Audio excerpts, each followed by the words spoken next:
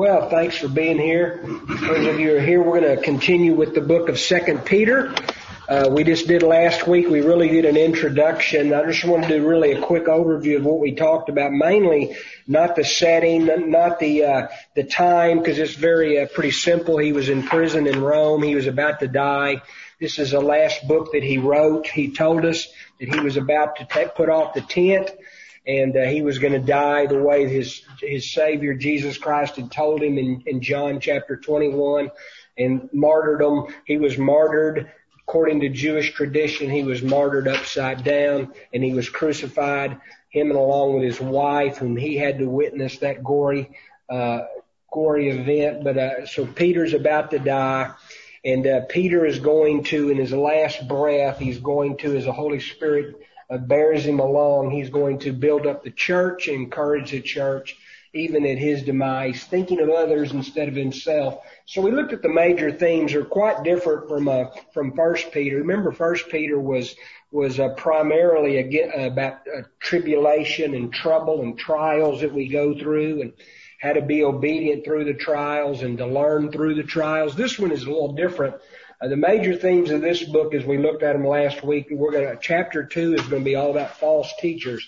We're going to look at the nature of the teachers. We're going to look at the depravity of the teacher, the motivations of these false teachers, and we're going to try to blend it in with today's current false teaching that is out there.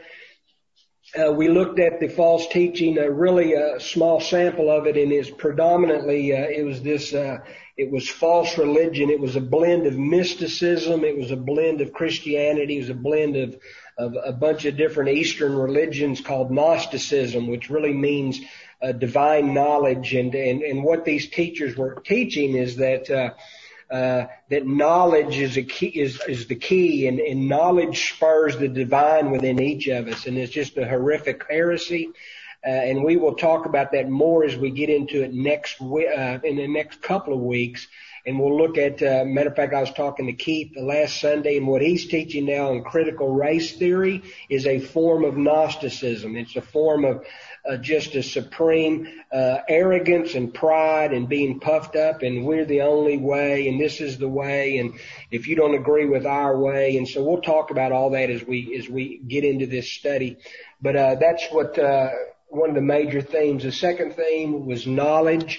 And we're going to differentiate between the knowledge we talked about this last week, and then we'll talk about a new type of knowledge today.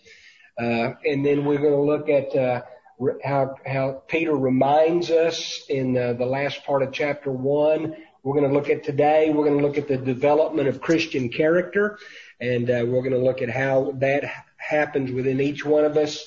We're going to look at, as we anticipate in chapter 3, God's judgment on this earth and his recreating of this earth and this burning of the elements of this earth up. And then lastly, and today, we'll be looking at some precious promises that God has to us as people. So that sort of catches us up where we are. We did the salutation last week. We just talked about being a doulos, being a slave for Christ, and what that is and what it isn't. And then we talked about the humility of Peter, as he was himself a slave. We are slaves. We talked about that in great detail. And then we talked about that he was also an apostle. He had a balanced viewpoint of himself. He was humble. He was a slave, but he also understood he had a specific task, a God-given task, and he did that well as he was an apostle, an eyewitness of the resurrection of Christ, gifted with church building and some other apostolic gifts. So let's start today. Let's look at chapter 1. We'll look at verse 2. We'll read 2 through 8. And what we're going to be talking about today is the development of Christian character. Development of Christian character. We're not going to get far into it today because this is so rich. But next week we're going to talk about some of the character we should have as Christians. And it's really going to dovetail what Terry's going to be preaching about next week, about behaving like a Christian, and sort of the similar teaching. So that'll help us. So let's look at chapter 1, verse 2 through 8. Let me read it, and then we'll commence. Grace and peace be multiplied to you in the knowledge of God and of Jesus our Lord, as His divine power has given to us all things that pertain to life and godliness, through the knowledge of Him who called us by glory and virtue, by which we have been given exceeding great and precious promises, that through these promises we may be partakers of the divine nature, having escaped the corruption that is in the world through lust. But also for this very reason, given all diligence, add to your faith virtue, to virtue knowledge, to knowledge self-control, to self-control perseverance, to perseverance godliness, to godliness brotherly kindness, and to brotherly kindness love. For if these things are yours and abound, you will not be barren nor unfruitful in the knowledge of our Lord Jesus Christ. For he who lacks these things is useless or short-sighted, even to blindness, and has forgotten that he was cleansed from his own sins. And then we end with a imperative, one of the four of the foundational imperatives of this book. Therefore, brethren, be more diligent to make your call and election sure. For if you do these things, that means you're growing as a Christian, you will never stumble, and an entrance will be supplied to you abundantly into the everlasting kingdom of our Lord and Savior Jesus Christ. So we see that. So I want to talk about the development of Christian character. Those of you who are on Zoom probably can't see this, but on the board I have, if you were writing these things down, if you're not, it may be best just to listen, but it's italics number 1, the development of Christian character, and we're going to look at that in verses 3 and 4. The first thing we have to see is that there is an enabler, there is an initiator, there is one who must commence this process in each one of us. Without this initiator and this enabler, none of us are able to attain this Christian walk and to grow in grace, nor would any of us wanted to. We are dead in trespasses and sins, and we would have no desire for Him, but the initiator, the enabler is going to come along. He's going to regenerate our hearts. He's going to take us from our dead spiritual state. He's going to give us spiritual life. And so He's the one who is going to be the initiator and the enabler of us for our Christian walk. So it says grace and peace. Our character, I've had this written down, our Christian character grows for one reason, just like our salvation. It grows by grace. The word grace is charis, and that word means gift. Grace is what? What's the definition of grace? We have an acrostic, God's riches at Christ's expense. Pretty decent definition of grace. What is the definition of charis that you've learned? Unmerited favor. Unmerited favor. It's an undeserved gift. It is free favor of God that is bestowed on us, and it's bestowed in and through Jesus Christ. There's one God and there's one mediator between God and men, the man Jesus Christ. So in God's providence, He has decided in His good graces, He's given us a special grace, and that special grace is to know Him and to have a desire for Him. And He, in His grace, regenerates us. His Holy Spirit produces faith in us. We apprehend Him, and that is His grace. So grace is the enabler. It is a work of God Himself, and it is He is the one who gives it to us. It's unmerited. I love what one commentator said. It's the act of a large-handed generosity. So God, before we knew Him, He knew us. He's always known His people, and He has brought us to Himself, and that we can only humble ourselves and say, thank you. You're the only one that has caused us to differ. And we could be haters, we could be whatever, and we used to be. But His grace has changed us, so we're thankful. So the development of Christian character must start with initiator and enabler, and that, of course, is God the Father and the Son, and it is done by grace. Peace is the effect of grace. Grace always comes first. If you look at all of the epistles, the Pauline and the Peterin epistles, and the James and Jude and the other epistles, you always notice it's always grace first. And so, but grace produces something, and it says grace and peace is the effect of grace. And it is, and it's the word irene in the Greek. It's very, very easy word, but it means, well-being that flows because we have been reconciled to Him. We've been forgiven. So we notice, if you'll look at, you're very familiar with this text, and there are literally, multiple texts in Scripture that give us this, but the most simple one to understand is Romans 5. We understand that peace, irene, is a effect that grace causes within us. And this is the fact that we are in the right state before God because of the work of Christ. And we see that in Romans chapter 5, verse 1 and 2. We have been declared righteous by faith. God, the righteous judge, puts His gavel down and He says righteous because of the imputed righteousness of Christ has been transferred to our account, and our sinful account has been transferred to Christ's account. And the great substitutionary transaction occurs. It's an accounting term, as you guys know. We've been justified by faith. We have peace with God through our Lord Jesus Christ, through whom we have access by faith into this grace in which we stand. And because of this peace, we rejoice in hope of the glory of God. So Peter is saying the initiator of our Christian character is peace, which is a product of grace, which is when we stand before God, we are right before Him. He's no longer angry with us. His wrath against us has been appeased. It has been propitiated. We have been reconciled to God. We are now able to stand before Him because of the work of His Son, and He adopts us into His family. There is forgiveness. The sin that we've committed against Him is remembered against us no more. It is cast into the sea of His forgetfulness. It is removed as far as the east from the west, and He is not angry with us anymore.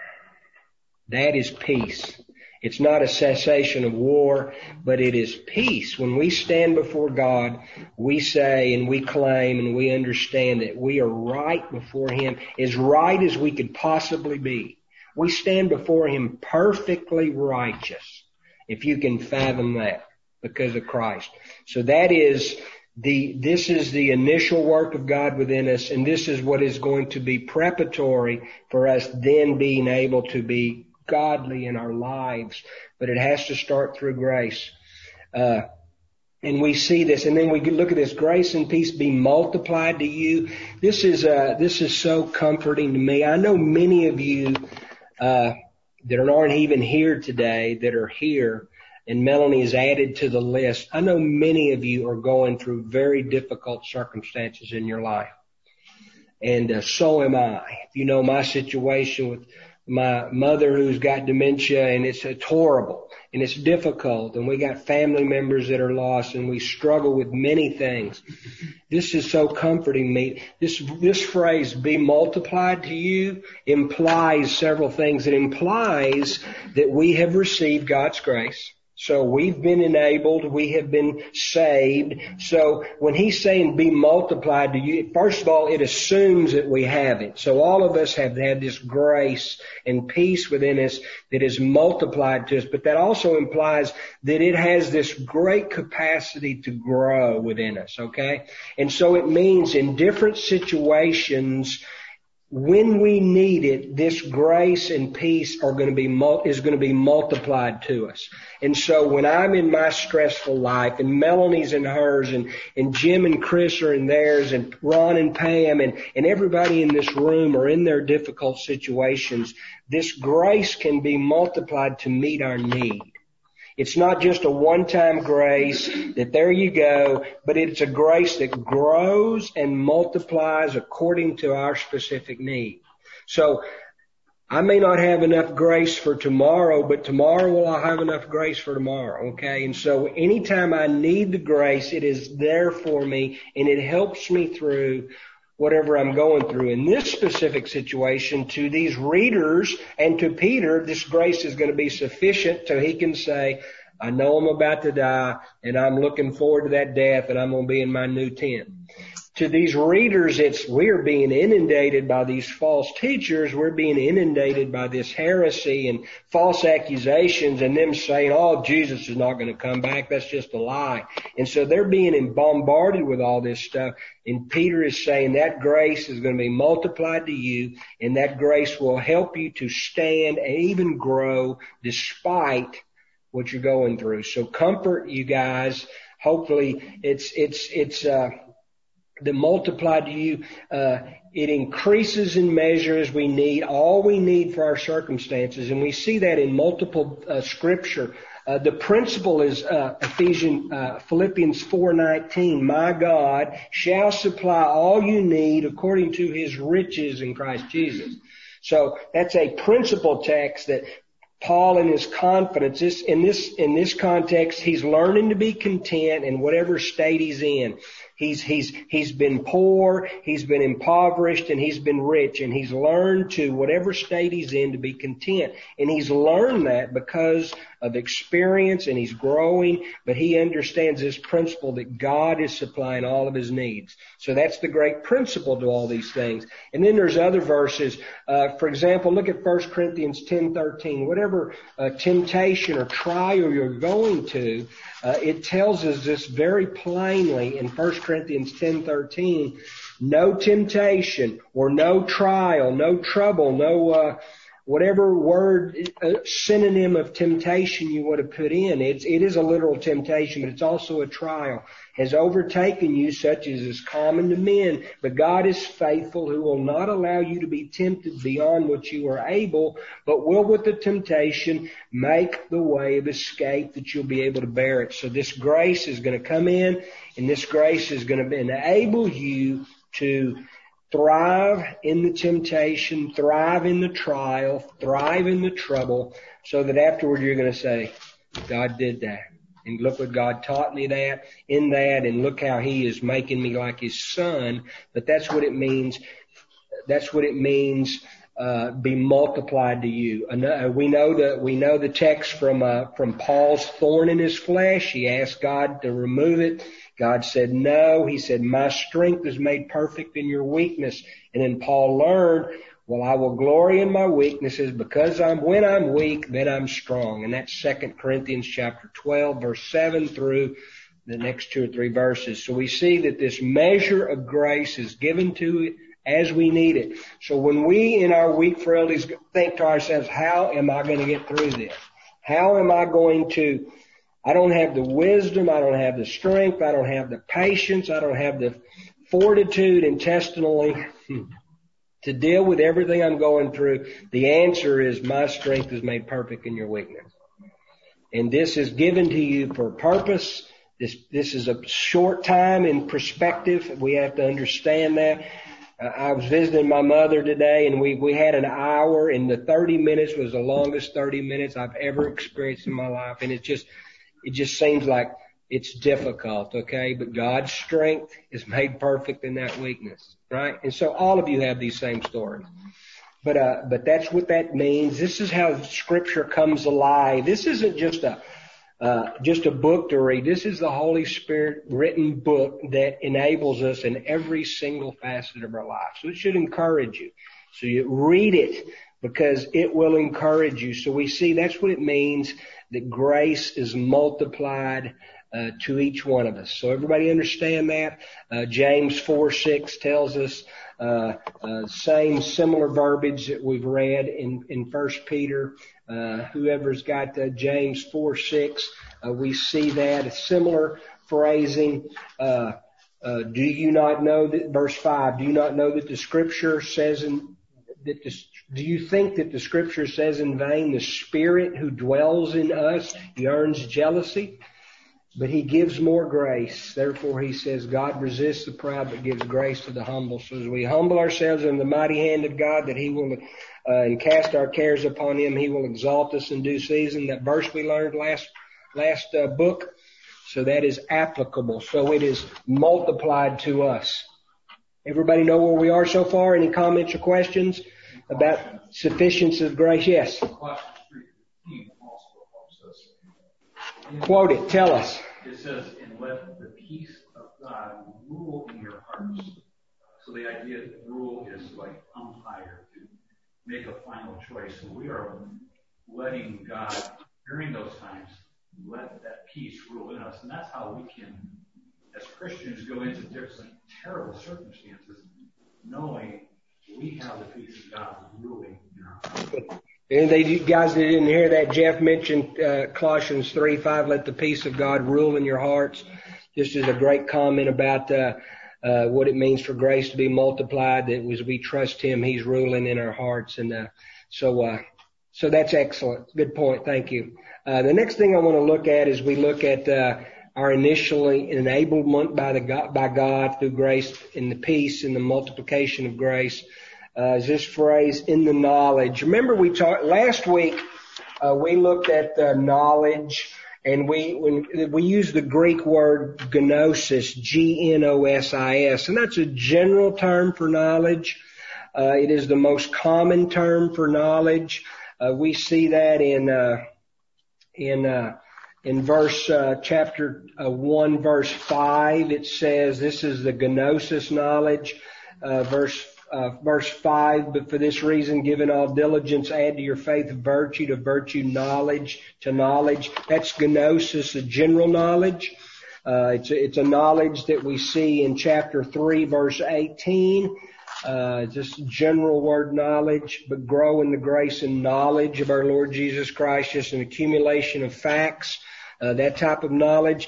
This knowledge that we're looking at here is a different word. Grace and peace be multiplied in the knowledge. This word knowledge has a prefix on it, and it's epignosis. And the difference in a gnosis knowledge, which is a general knowledge, and an epignosis knowledge is the prefix. And the prefix makes it different. The prefix makes it intimate and personal. The prefix epi is a knowledge that is exact and it's thorough. And the epi prefix to gnosis is a word. The prefix distinguishes between worldly knowledge and godly knowledge. All men have a capacity for knowledge. Epignosis is a work of God that is distinguished from human knowledge. It is, if you'll let me say, it's head knowledge versus heart knowledge. Epignosis is a work of God where He works in your heart to give you the ability to have an intimate and personal knowledge. We can actually know God instead of knowing about Him. The world knows there's a God. The world predominantly acknowledges there's a God. Now, it's not the God of the Bible, but they understand that there's a creator. Most would acknowledge that, and that there's, whether they call Him a force or whatever they call God, but there is a general knowledge. Psalm 19 says that the heavens and the earth declare, and everybody can see from even creation and have a gnoso knowledge of God, a head knowledge of God. But this epignoso is a God-given, Spirit-driven knowledge that allows us to have an intimate, personal knowledge of God. So we don't know about Him, we know who He is because we read His Word. The Holy Spirit energizes that Word, and we can have a personal understanding of who God is because we see who His character is. He's faithful to His Word, and we see His effect in our lives. So that's the great difference between a gnoso knowledge and an epignoso, and we'll be looking at that. But and so that is how God allows us to develop Christian character, because we have not only a head knowledge, but we have a knowledge transferred into a life transforming knowledge. It changes our wills and our desires and our want tos and our abilities. Okay, so that's how God works in us through this epignosis knowledge of Him. And it's not just a cerebral thing. I know a lot of people that have a lot of this, but don't have a lot of this. And it's because God hasn't wrought that in them. And a head knowledge will not save you, and it does not save you, but it's got to be the Holy Spirit who takes that head knowledge and creates newness through it. And so that's what the difference is. So we see Peter saying, this grace and knowledge are multiplied in the knowledge. As he develops us, we grow into a greater appreciation of him and an understanding of him, and we see him working in us, and we readily comply and we volunteer in the day of his power. One of the Psalms tells us so.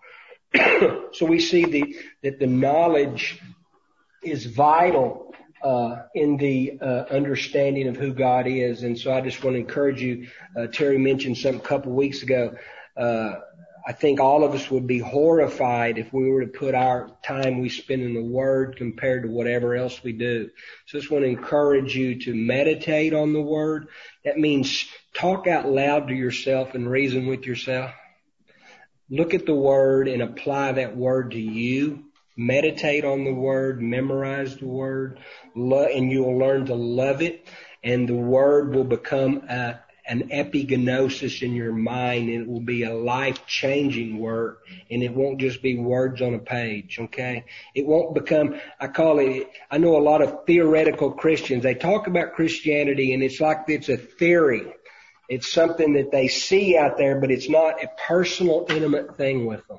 And you can tell that it's that way they live their lives, but you can tell by the way their intimacy with God. And it's a developed thing. And so that's what comes from grace being multiplied to you. And you see it's in effect in many different ways. We'll get into that some other day. But knowledge of God and our Lord. Remember we talked about last week, there are some who think that He's just your Savior and you accept Him as your Savior. And there was a big in this, I think what we've come up with, it's in the 70s, maybe the 80s, but this says here, He's not only our God, but He's our Lord. So Jesus is God, and He is our Lord, and then later we're going to get into He's our Savior. So God is God, Jesus is God, Jesus is our Lord, He's our Master, He has ruler over us, and He's also our Savior, which tells us in verse 1, we are saved by the righteousness of God and Jesus Christ our Savior. So we see that the deity of Christ is emphasized in this book, and that He's God, and that He's Lord, and that He's also our Savior. And we see that in many verses in Scripture. I won't read them, but I have them written down for you. No, I don't. Titus is 2:13. No, I don't. Titus 2:13, if you want to look at some verses that tell us that Jesus Christ is our Lord and our God and our Savior. Matter of fact, let me just go ahead and read that to you. I don't want to shortchange you. Titus 3:5. What is Titus? Somebody has Titus 3:5 for me. Now do Titus 2:13. Excuse me. Titus 2:13. That's another verse for another section. Who's got Titus 2:13? Okay? Titus 2:13 is looking for the blessed hope and the appearing of the glory of our great God and Savior, Christ Jesus. Our blessed hope and looking for the appearance of our great God and Savior, Jesus Christ. Titus 2:13. Who's got 2 Thessalonians 1:12? Somebody read 2 Thessalonians 1:12. Okay? We pray this so that the name of our Lord Jesus may be glorified in you and you in Him, according to the grace of our God and the Lord Jesus. So we have Him identified as our Savior and our Lord and our God. He is all things to us. We see this again mentioned in Philippians chapter 3, Philippians 3:8 and 9. We see this verbiage, similar verbiage. Philippians 3:8 and 9 tells us that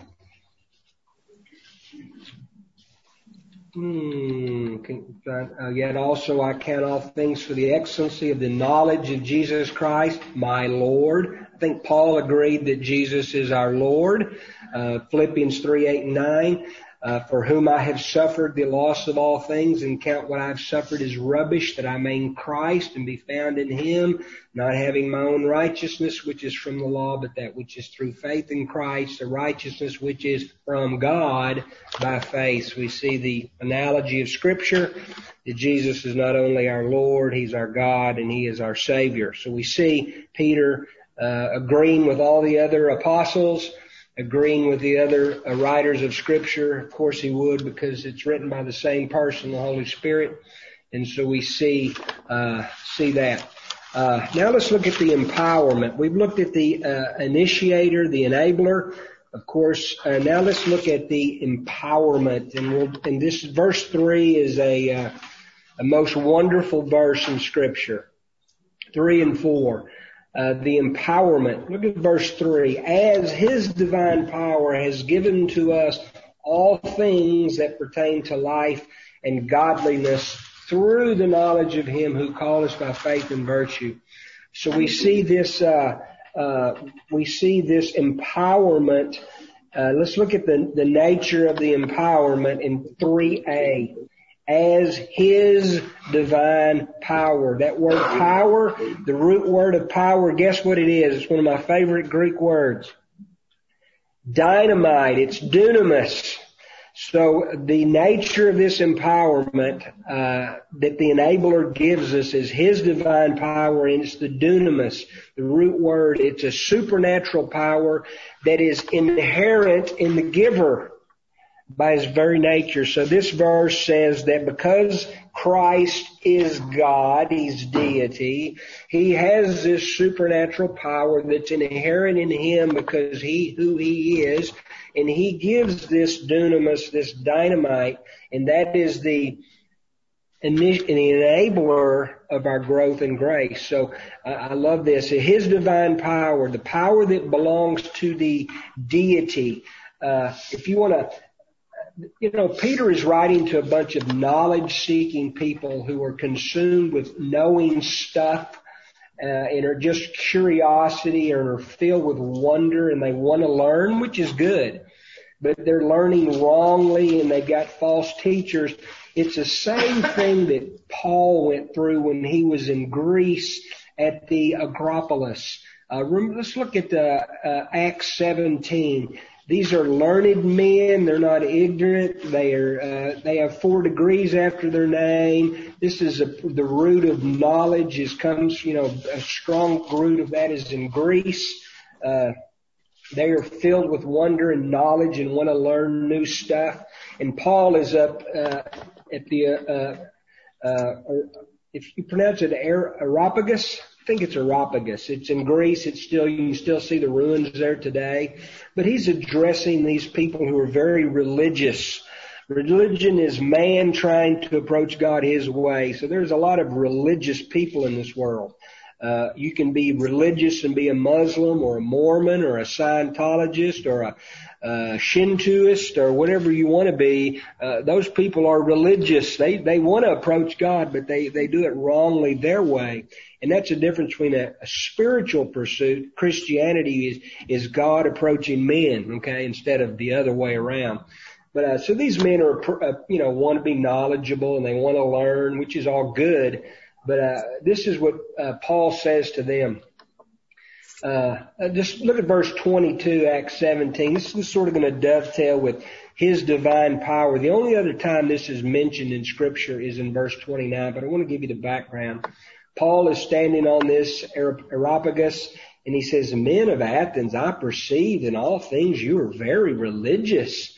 For I'm passing through and I consider the objects of your worship." This is religion, man trying to approach God his way. "I found an altar," it says, "to the unknown God, and therefore the one whom you worship without knowing. You have a gnoso knowledge, but you don't have an epignoso knowledge. I proclaim him to you, God, who made the world and everything is in it, since he is Lord of heaven and earth, doesn't dwell in temples made with hands, nor is he worshipped with men's hands as though he needed anything, since he gives to all life, breath, and all things. And he's made from one blood every nation of men to dwell on the face of the earth, and he has determined their pre-appointed times and the boundaries of their dwelling, so that they should seek him in the hope that they may grope for him and find him, though he is not far from each one of us. For in him we live and move and have our being, as also some of your poets have said. For we are his divine offspring, said some of the poets. Therefore, since we are the offspring of God, we ought not to think that the divine nature, that's the word that Peter uses, the divine power, is like gold or silver or stone, something shaped by art and man's devising. But God has overlooked this in your ignorance. But now he commands all men everywhere to repent. And so there has been appointed a day on which he shall judge the world in righteousness by the man whom he's ordained, Jesus Christ, obviously, and he's given assurance of this by the fact that he raised Jesus from the dead. So we see this, Peter's playing on words. He's saying the divine power has been given to us. It's the dynamite that enables us to grow in grace. And then it says, not only does it say it's divine power, it has given us. That's very important. We understand that's by grace. It's unmerited. And it's in the perfect tense. That means that it is a permanent gift to God's people. He has given it to us, and he will never take it back. We cannot lose it.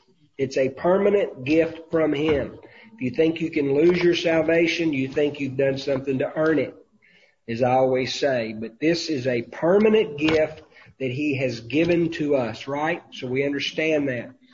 Look at this. All things that pertain to life and godliness. All means all. It's comprehensive. Nothing needs to be added to it. Nothing is lacking in it. It is complete. So when we whine and we complain, which I do, which all of you I know do because you're all like me, when we complain in our minds and think to ourselves, I can't do this, what am I going to do? And we get anxious and we're worried and we fall apart internally, right? We all do. We need to understand that he has given us all the grace we need and will continue to give us all the grace we need, okay, to get through whatever he brings into our life, okay? We don't need to pray for more of this, more of that, more of that. It's there. We just need to appropriate it through faith and obedience. Okay? It's there. We're plugged in. We just got to appropriate. What are some things we do that fail to appropriate what he's given us? What are some our behaviors that keep us from all things he's given us? Not trusting. Doubt. Faithlessness. Faithlessness comes because we don't read the word. We don't know truth sometimes. What else? Anything else? Pride. Oh. Now we all understand if you admit something in here, it's somebody else. None of us implicate ourselves in here, right? Ha ha. Pride. I can do this myself. I don't need God. It's there. It's available. It's not because he hasn't provided it. It's because we don't appropriate it. And that's our sin. That's our nature. We want to do it on ourselves. Men specifically. Women too. As Melanie told me last week. So it's all of us within all of our natures that we think we can handle it. We can do it ourselves. We want to fix it. We want to, as the psalmist says, our reactions are anger and I want to fly away. Ever been there, done that? In whatever situation, I wish I wasn't in this. I want to fly away, or you get angry about it. That's what I do. How about you guys? Nobody's not shaking their head. That's good. You're admitting it. That's good. So his divine power has given us all things. So if you don't get anything out of this, He's given me all I need to start the Christian walk, to continue in the Christian walk, and to complete the Christian walk. He who began a good work in us will finish it, right? So if He's begun it, the enabler that has initiated it in you, He's going to finish it. Okay? Trust that. Trust the process, as somebody used to say. We trust the process, and it's Him. This also implies that we need to grow and develop because we don't always appropriate it. So when He says He provides all things that pertain to life and godliness, implies that we need to grow in it because of the aforementioned reasons why we don't. It says He's given us that pertain to life. That word life is Zoa. The word life is Zoa, and it is spiritual and is the opposite of death. Scripture says we were dead in trespasses and sin, but Christ.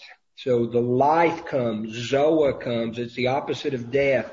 And it is the Zoa life is a result of being begotten by God. If you want to turn back to 1 Peter, remember when he's talking about our inheritance, he starts it in 1 Peter 1:3. He says, "Blessed be the God and Father of our Lord Jesus Christ, who according to His abundant mercy has begotten us again to a living hope." So the Zoa life is because He's begotten us. We have a spiritual life, okay? And look what it says. Life and godliness. Godliness, the word is Eusebian, E-U-S-E-B-E-I-A-N. If you're writing that down, it's a Greek word. And so that word Eusebian, E-U-S-E-B-I-A-N, means to be reverent, to be devout, but it means to be prepared to worship. So, because the divine power is initiated within us a spiritual life, that spiritual life then enables us to be able to worship Him. We declare His worth. We understand His worth. We understand He's our sovereign. Our allegiance is to Him, but that's because the Zoa life has been created in us. So, another thing, if you don't write any of this down, it's critical. The order is critical. Life must be given before godliness occurs. It is not by godliness that we obtain life. Life leads to godliness. So that's order. He didn't say He's given us all things that pertain to godliness and life. It's to life and godliness. Godliness always follows spiritual life. We cannot have godly life without the Zoa life created in us. It's works do not save. Grace through faith saves, and grace through faith lead to works. Okay, so the Zoa life has to start us, and then the Zoa life leads to godliness. Okay, and so we understand that. And that this godliness, what it is, if you want a definition, it's the inner attitude of reverence that gives us the ability to please God in our activities. Inner attitude started by the Zoa life that we're able to please God by our activities. And we please God through faith only, right? If it's not by faith, it doesn't please God. And so it has to be from Him. And so we see that we are enabled to live a life of godliness because we have been given life by Him to begin with. Okay. Moving right along. Through the knowledge of Him who called us by glory and virtue. Talked about that. The word glory, we talked about that. Through the epikenosis, as we get to know Him, we get to know Him through His glory and virtue. The word glory is doxe, D-O-X-E.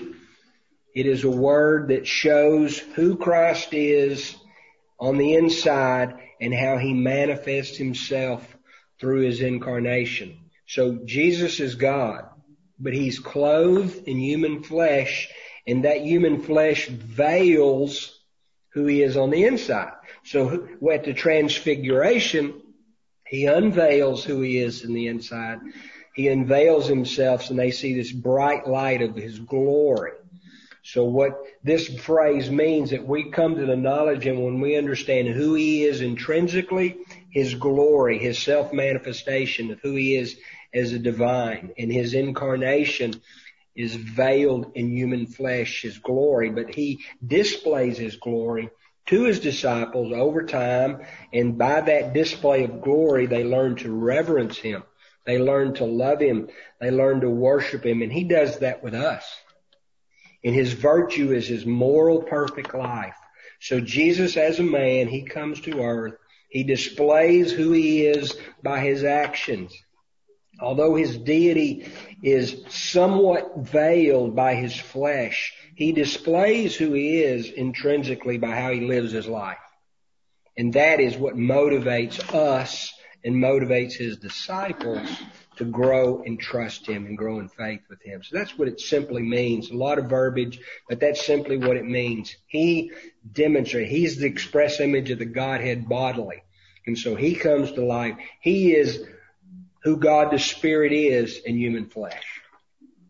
Okay? He's not a prophet, just a prophet. He's not just a great teacher. He is a great prophet. He is a great teacher, but he is Christ. He is God. And so we're drawn to him because who he is. And that is the motivation and the enabler for us to live godly. And so I want to end with this. Well, he's called us by glory and virtue. We've been given great and precious promises. Do anybody have a clue how many promises are in the Word of God? You can't look up the word promises in Scripture. There's not that many words of promises, but the implication and the promises of Scripture, there are between 3,000 and 4,000 promises in the Scripture. How many of those promises have you memorized?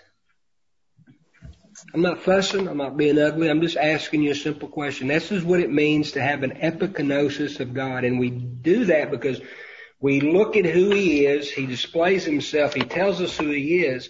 And one of the reasons why he expresses who he is through his promises. And his promises never fail. His promises are yea and true and amen. It's impossible for him to lie. So the 3,000 to 4,000 promises in the 66 books of Scripture are there for our benefit, and they give him glory. So it behooves us as midget-minded people that we are, and just admit that about yourself, because we are. We have what 1% of our brain is what we use. Is that close, Melanie or Austin? What do you know the percentages? It's minute. But as you expand your mind, as he shapes you, your mind grows in the ability to understand him, and you do that through his promises. There's 3,000. How many do you know? What are your fall to scriptures? I mean, we all have scriptures we memorize. When we're going through this, we're going through that. We quote that to ourselves, and that's good, and we should do that. 3,000 to 4,000 promises. It says we grow in knowledge by his glory and virtue through the great and precious promises. So I would encourage you to understand what the promises are, to read the promises, to meditate, and to memorize the promises.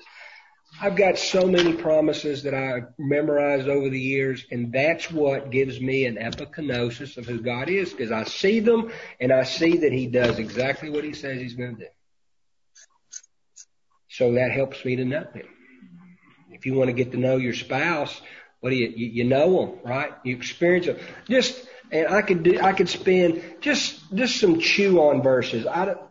If you don't read this book, I would encourage you to read Isaiah chapter 40 through 66 and read it until you memorize it. There are more promises in 40 through 66 than in any specific parts of Scripture that I'm aware of, except maybe the Psalms. if we only had Psalm 40 through 66, Isaiah 40 through 66 and the Psalms, that would be enough promises for us.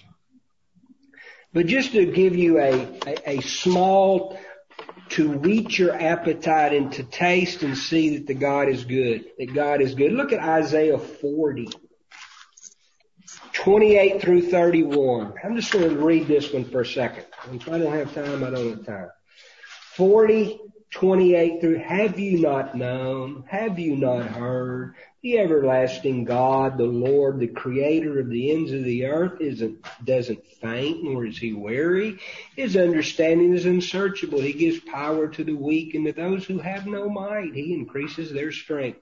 Even the youth shall faint and be weary, and the young men shall utterly fall. But those who wait on the Lord, this is a promise, shall renew their strength.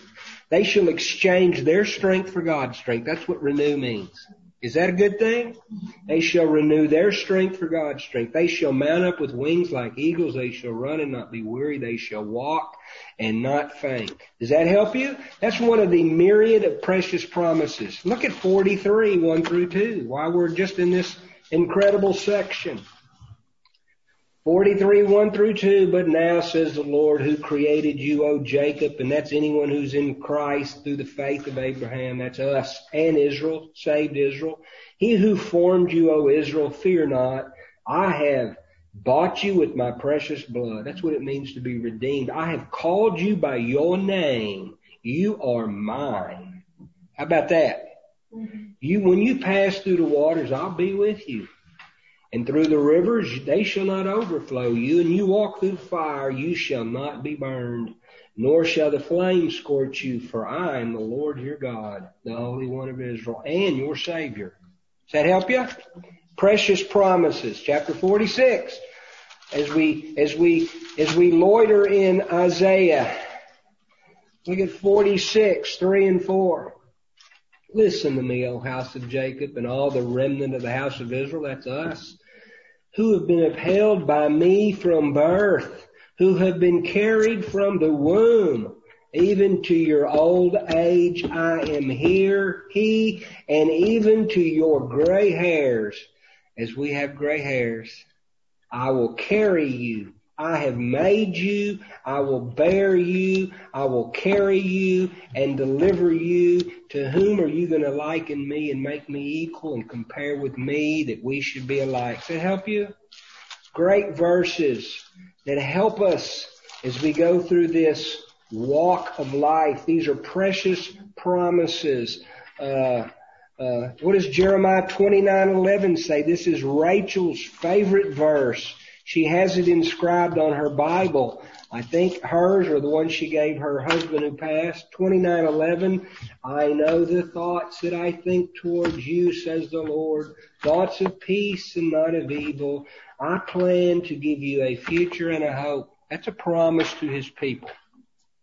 My favorite verse in the Old Testament is 2 Chronicles 16:9. For the eyes of the Lord run to and fro throughout the earth, looking to what? Strongly support those whose hearts are totally devoted to him. That's a promise that he wants to strongly support me if my heart is devoted to him.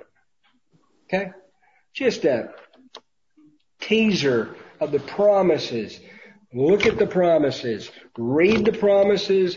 Believe the promises. And that will create an epikenosis in your mind. And that personal, intimate knowledge of God and Christ will encourage you and enable you to live a godly life. Next week, we're going to look at the virtues. We're going to look at diligence and knowledge and self-control. We're going to look at the process of sanctification. We'll look at what all these things mean, and we'll look at them in great detail. Comments or questions? Thank you for bearing with me, but read the promises. See if you can find 500. They're in there. They're in every book. They're in every book. Look at the promises. Trust the promises. And let the promises change you. And next week we'll all have 500 promises that you'll have memorized and know, right? Ha ha ha. No, just this one. I can't make you do anything, but I just encourage you to stand on the promises, as the great hymn says. Stand on the promises. Let's pray. Father, we thank you for the promises. They are precious, and they are given to you as a gift to us, your children. We thank you that these promises encourage us and they strengthen us. We thank you that these promises build us up in your faith and enable us to stand in difficult days. And they shape us and make us like your Son and prepare us for the day when we're going to be glorified. Lord, help us to take seriously your promises. Scripture tells us to be diligent, and we'll learn what that means next week. But help us to be diligent and not to be apathetic and lukewarm and indifferent. And Lord, we are hard-hearted folk. Help us to rely on your promises, to know them and to trust them. We pray that in your name. Amen.